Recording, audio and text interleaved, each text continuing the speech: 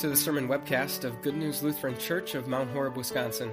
The following sermon was preached on January 15th, 2017, on the basis of Isaiah 42, verses 1 through 7.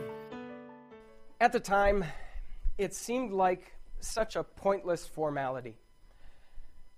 I was just 10 years old at the time, but I still can vividly remember that Tuesday early in November back in 1992 when Bill Clinton was elected the 42nd President of the United States.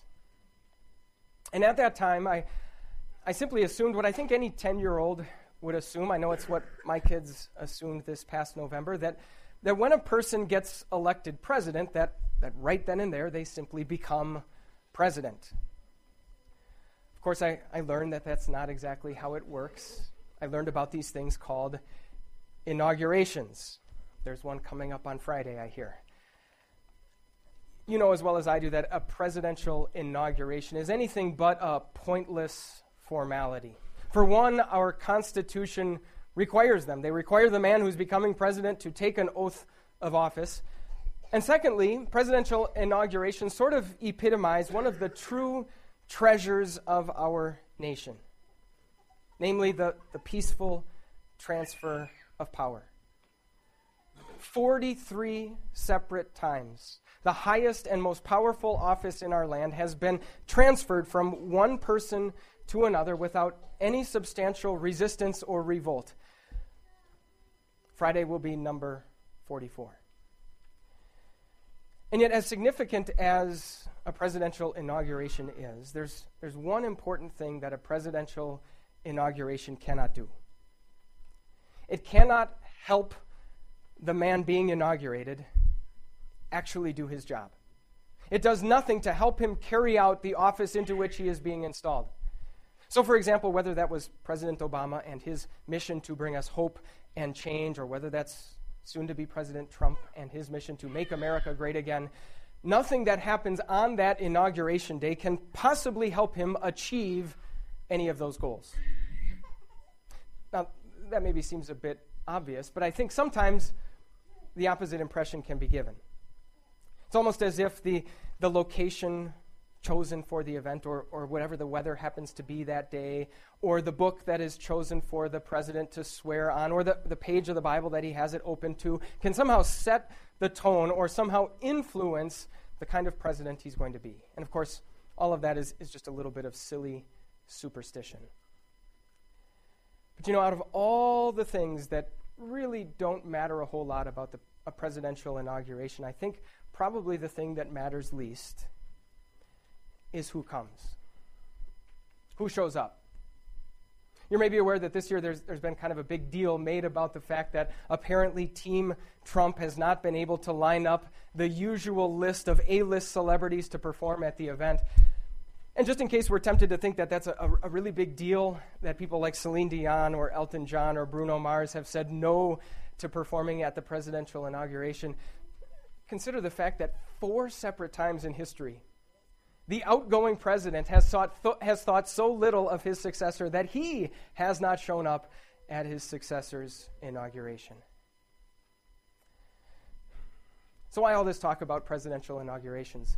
Well, today we're talking about another ceremony that can all too easily seem like a pointless formality. We're talking about baptism.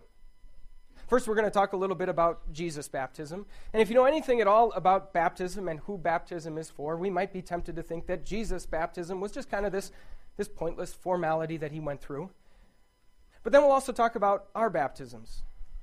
And even if you know full well that your baptism was anything but a pointless formality, that it did in fact do something very powerful and very important in your heart and in your life, it's easy to treat it the opposite. In fact, the amount of times that we think about it, talk about it, turn to it as a source of comfort and encouragement for us, help our children remember their baptisms, all of those things might indicate that we do sort of treat baptism as kind of this empty, pointless formality. Today we're going to see that in both cases we are dead wrong. that when we are talking about baptism, whether that's Jesus' baptism or our baptism, it is anything but a pointless formality. In fact, what the Bible tells us is that a baptism is a lot like a presidential inauguration, except a lot better.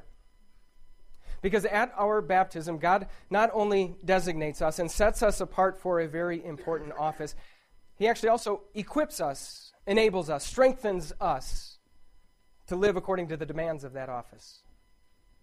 We're also going to see that unlike a presidential inauguration, when it comes to baptism, who shows up matters a great, great deal. In fact, everything about baptism, everything that happens in baptism, all of the blessings of baptism depend on who shows up. We're looking at these verses from the book of the prophet Isaiah. They were actually written 700 years before Jesus' inauguration even took place. And the first thing that we need to realize from these verses is what exactly Jesus was being sent into this world to do. What exactly was the office into which he was being inaugurated?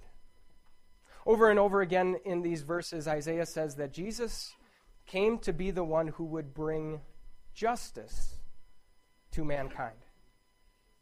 What that means is that Jesus came to make it possible for a holy God up in heaven to look down on a world of utterly sinful people and be satisfied with them and be happy with them, to declare about them that they are right and good and perfect even in His sight. That's the job that Jesus came to do. That's important for us to remember because it's easy for us to reduce the work that our Savior Jesus came to do for us. It's easy for us to think of Jesus as this guy who came to maybe teach us a few good things about God, to maybe introduce a new and radical way to live and to treat others, someone who came to be a perfect example of how to show love for absolutely everyone, a perfect role model for us to follow. But if we reduce Jesus' office to just that, or even primarily that, we fail to truly understand the predicament that we are in. I mean, sure, Jesus came to teach us how God expects us to live, but if that's all Jesus came to do, it wouldn't make a bit of difference. Because no matter how hard we tried to live according to that way of life, we could never live up to the perfect expectations God has for us. No, what we really need is someone who can live that way, who can live perfectly in our place. Even if Jesus came to show us how to do enough good that it kind of outweighs and pays for all of the bad that we do, wouldn't make a bit of difference. Because no matter how much good we could ever possibly do, it would never outweigh the bad. The debt that we owe to God because of our sin is so great that what we really need is someone who is able to pay that debt for us. If Jesus is nothing more than a guru or a life coach or a role model for us to follow, then it logically makes sense that on the one hand we might choose to follow Jesus and imitate him, but we might just as likely choose to follow and imitate someone else, and it wouldn't make a bit of difference. No, if we truly understand the predicament that we are in, what we really need is someone who came to live perfectly in our place and someone who came to die innocently for our sins. And that's the mission that Isaiah describes. That's the office into which he would be inaugurated. So then Isaiah goes on to describe how that inauguration would look.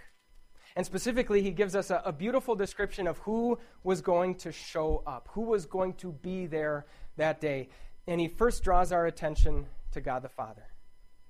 At his son's inauguration, the Father was going to show up. And his job was to make it clear to everyone who was there, including us, that Jesus was in fact the one sent to bring justice to mankind.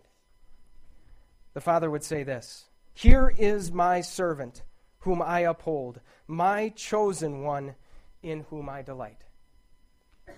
So first the Father would show up, and then Isaiah says the Holy Spirit is also going to show up.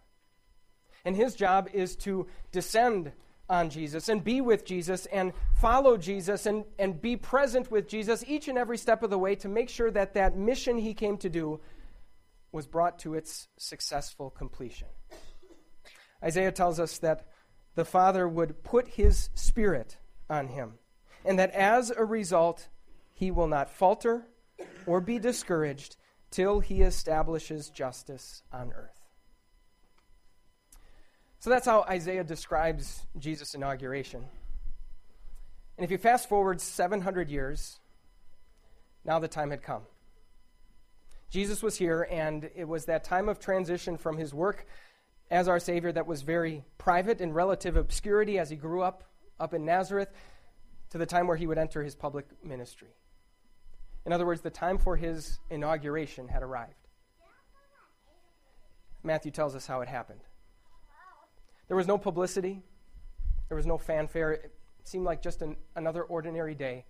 Jesus got in line with a long line of sinners, and eventually, when it was his turn, he stepped into the waters of the Jordan River, and he was baptized by John.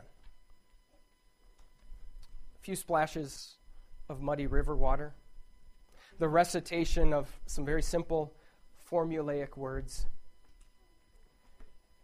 We might be tempted to think it's a little bit anticlimactic, right? A little bit less than fitting for the inauguration of the Savior of all mankind. In fact, we might even be tempted to think that it was kind of just a pointless formality. It's actually what John thought it was. He thought that there's no need for this. You need to be baptizing me. We'd be tempted to think all of that if not for who showed up. Matthew tells us that as soon as Jesus was baptized, the Father showed up. His voice came thundering from the heavens, and he said, "This is my Son whom I love. With him I am well pleased." Just like Isaiah promised. And then the Spirit showed up. The Holy Spirit in the form of a dove came down and landed on Jesus to be there with Jesus, to equip him every step of the way, to make sure that he would not falter or be discouraged or give up on his mission, but would see it to its successful completion. The Holy Spirit showed up too, exactly as Isaiah promised. Jesus' inauguration, Jesus' baptism, was anything but a pointless formality. It was God keeping his promise. The Father showed up, the Spirit showed up. Jesus' baptism was a vital and integral part of his ministry that helped him carry out his work to its completion. So now fast forward 3 more years. The work is all done. Every sermon has been preached, every miracle has been performed, every single drop of blood has been shed. Every last penny of sin's debt has been paid. Jesus is no longer standing in a river, he's standing on top of a mountain with his disciples. And as part of his parting words of instruction, he wants to tell them how they are going to take that justice that he won for all mankind and take it out and share it with everyone in the world. So he says, "Go and make disciples of all nations." How? By baptizing them. Just a few splashes of ordinary tap water, the recitation of some very simple and formulaic words. We might be tempted to think that it's nothing more than a pointless formality, if not for what Jesus promised us about who would show up. The very same 3 guests who were there at his inauguration. He said, "Go and make disciples of all nations, baptizing them in the name of the Father, and of the Son, and of the Holy Spirit." Friends, at your baptism, God the Father was present. He was present doing exactly what he did at Jesus' baptism. He was declaring about you, "You are my dearly loved child, and with you I am well pleased." At your baptism, Jesus, God the Son, showed up. He was there with his robe of righteousness, his absolutely perfect life to be wrapped around yours, so that as you stand before God, that's what he sees. At your baptism, the Holy Spirit showed up. The Holy Spirit came down from above to dwell in your heart by faith and to keep you strong in that faith until life's end. We might be tempted to think that baptism is just this pointless formality, if not for who God says is going to show up. You see, by choosing this very simple act to carry out Jesus' inauguration as our Messiah, not only was that an important event for Jesus, but in so doing, God was setting aside that very same act of baptism to deliver the very same blessings to us, to make that our inauguration too. Our inauguration as God's children and as heirs of eternal life. Baptism is anything but a pointless formality. So here's my advice to you. Don't treat it that way. You see, as we live out our lives in the calling that God has given us as his dearly loved children, we face challenges every single day. We face the enemy and the opposition of sin. And sometimes it sure seems like we're fighting a losing battle, that there are just those sins that no matter how hard we try, we can't kick. So rather than looking inside of you for more strength or more resolve, rather than visiting the self-help aisle for the latest and greatest advice, what if instead you daily tapped into the power of these 3 simple words? I am baptized. Because you are, you can rest assured that the Holy Spirit is with you, living in your heart. And even though you don't always have the perfect ability to fight against sin, you can rest assured that he does. We also face the enemy and the challenges of the devil, who loves nothing more than to approach us with his wagging finger and point his accusations at us and say, after all those sins that you've committed, how in the world can you be certain of where you stand with your God? So rather than trying to make up for those sins, rather than trying to outweigh the bad with more good, rather than trying to assure ourselves by comparing ourselves to other people around us, what if each and every day we tapped into the power of those words? I am baptized. Because at your baptism, you were clothed in the perfect white robe of Jesus' perfection. And as a result, when you stand before God, that's all he sees, Jesus' robe of righteousness. Finally, the last challenge and the last enemy we will face is death. And even though we try and deny it sometimes, each and every day we are reminded of our mortality and tempted to think that one day, no matter what happens during our lives, death will rob us of everything that we love and everyone that we love.